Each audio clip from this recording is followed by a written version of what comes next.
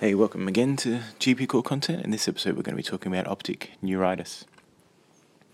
So I guess in context, optic neuritis comprises a pretty small section in the 6th edition of Murtagh's chapter 77.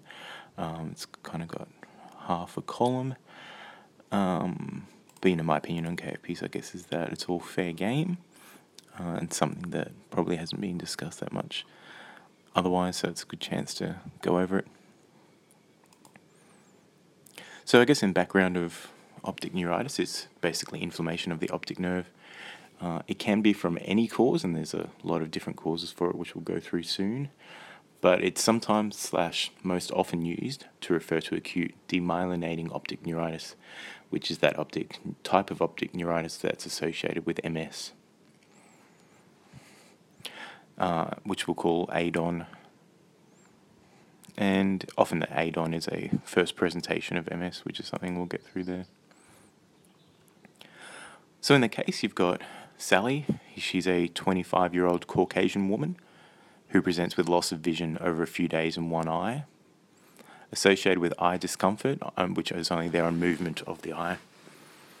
She's had changes in her central vision and has difficulty focusing directly on objects. And she describes having reduced colour perception. She says she has flashes in the eye and eye movements as well. She has no previous medical history. So what would be your first initial diagnosis based on that presentation?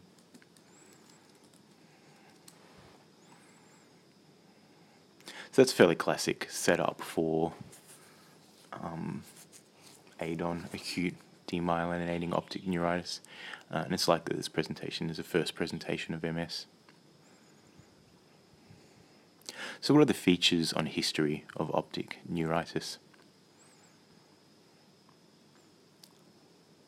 So optic neuritis is classically described as a triad of visual impairment, pain around the eye, which is retrobulbar or ocular, and that pain is typically worse than eye movement, and impairment of colour vision, which is called dyschromatopsia. Other features of history of optic neuritis are that it's most likely going to present in a woman 20 to 40. The loss of vision we talked about there is in one eye, and may present as a visual deterioration during exercise or elevated temperature. The retroocular discomfort with eye movements is part of your classic triad. This occurs in about 90% of patients. The pain is of varying intensity but doesn't usually interfere with sleep. This pain can precede onset of visual symptoms. Other key features of history include central field loss, which we talked about above, reduced colour vision and light flashes, which may occur with eye movement. A lot of those features are in the stem of this case. So what are the features of history in paediatric optic neuritis that differ from optic neuritis in adults?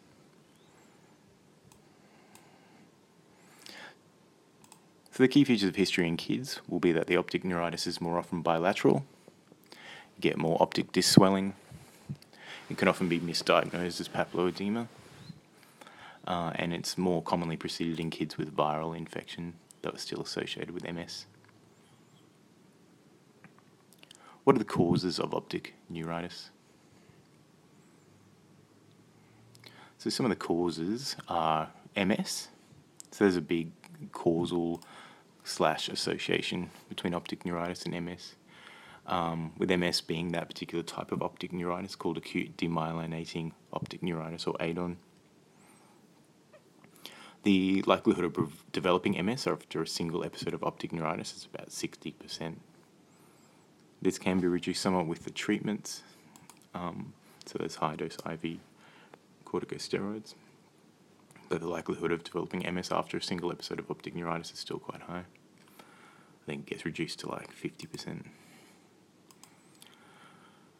Other causes of optic neuritis include your ischemic optic neuropathies, giant cell arteritis, which we talked about before, anterior and posterior optic neuropathy, diabetic papillopathy, which we've talked about, and corticosteroid responsive optic neuritis. So we talked about that previously in a podcast, is the effects of steroids on the eye. Other causes include autoimmune diseases like sarcoid lupus, Behçet's, inflammatory causes like post-infection, post-vaccination, infections like TB, syphilis, mycoplasma, Lyme disease, cryptococcus, Q fever. Other viral infections which have been known to cause optic neuritis include measles, mumps, rubella, herpes zoster, and mono. Nutritional causes of optic neuritis include vitamin B12 deficiency, and drugs and toxins that can cause optic neuritis include amiodarone, ethambutol, isoniazid, methanol.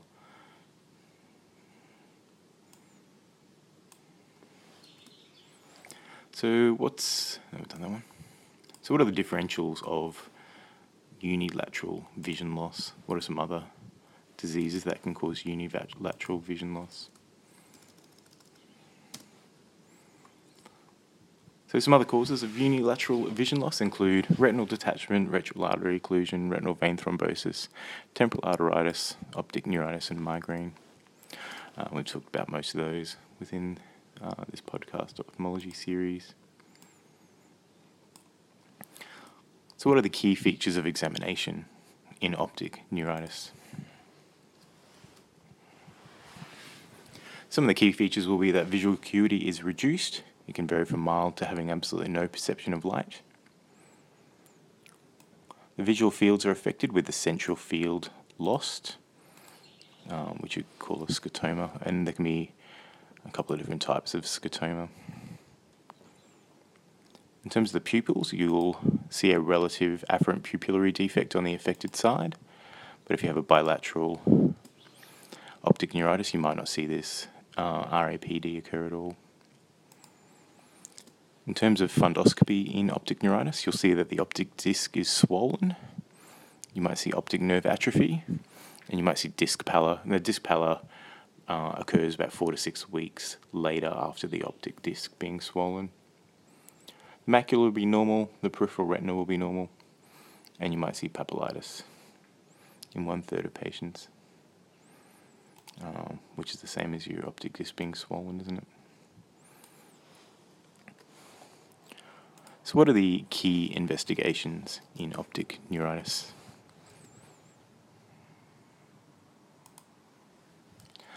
So there aren't many. You don't really rely on investigations for the diagnosis. It's more normally made clinically and based on history.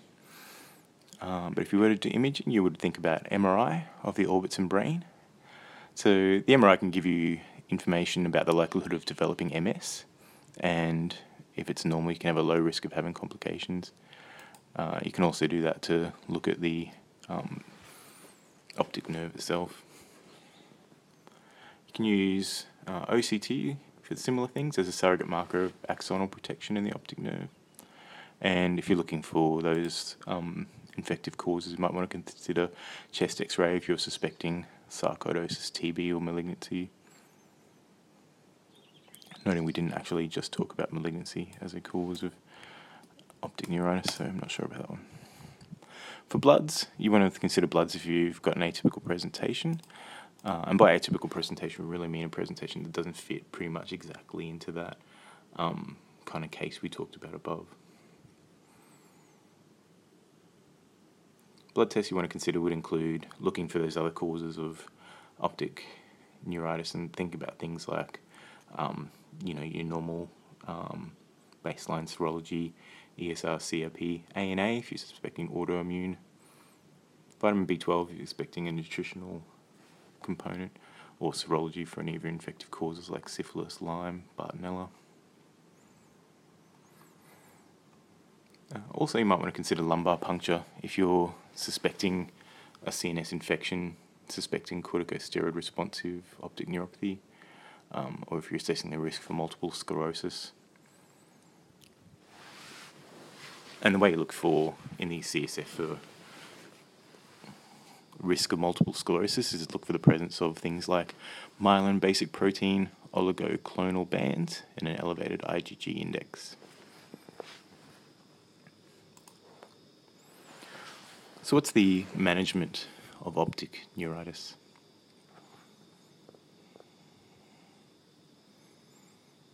So I guess in terms of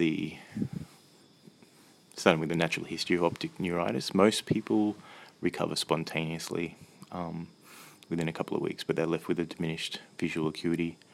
90% will regain vision of 12 on 6 or better.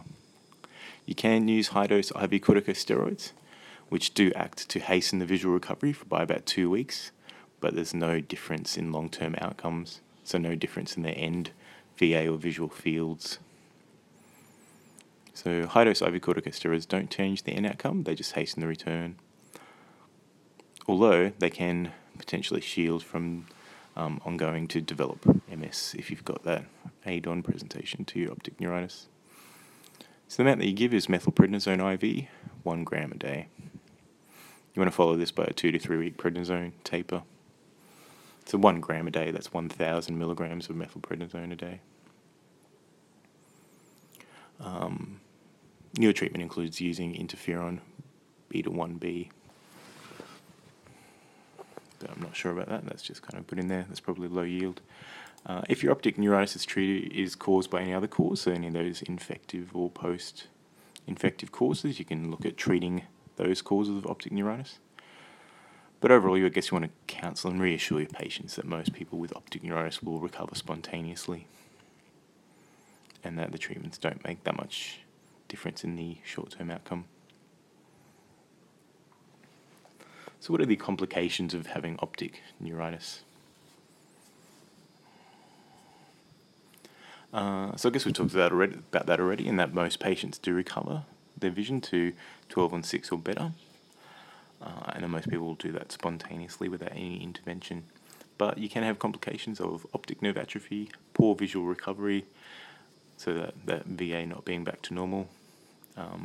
You can go on to get optic neuritis in the other eye, and the risk of that happening is higher.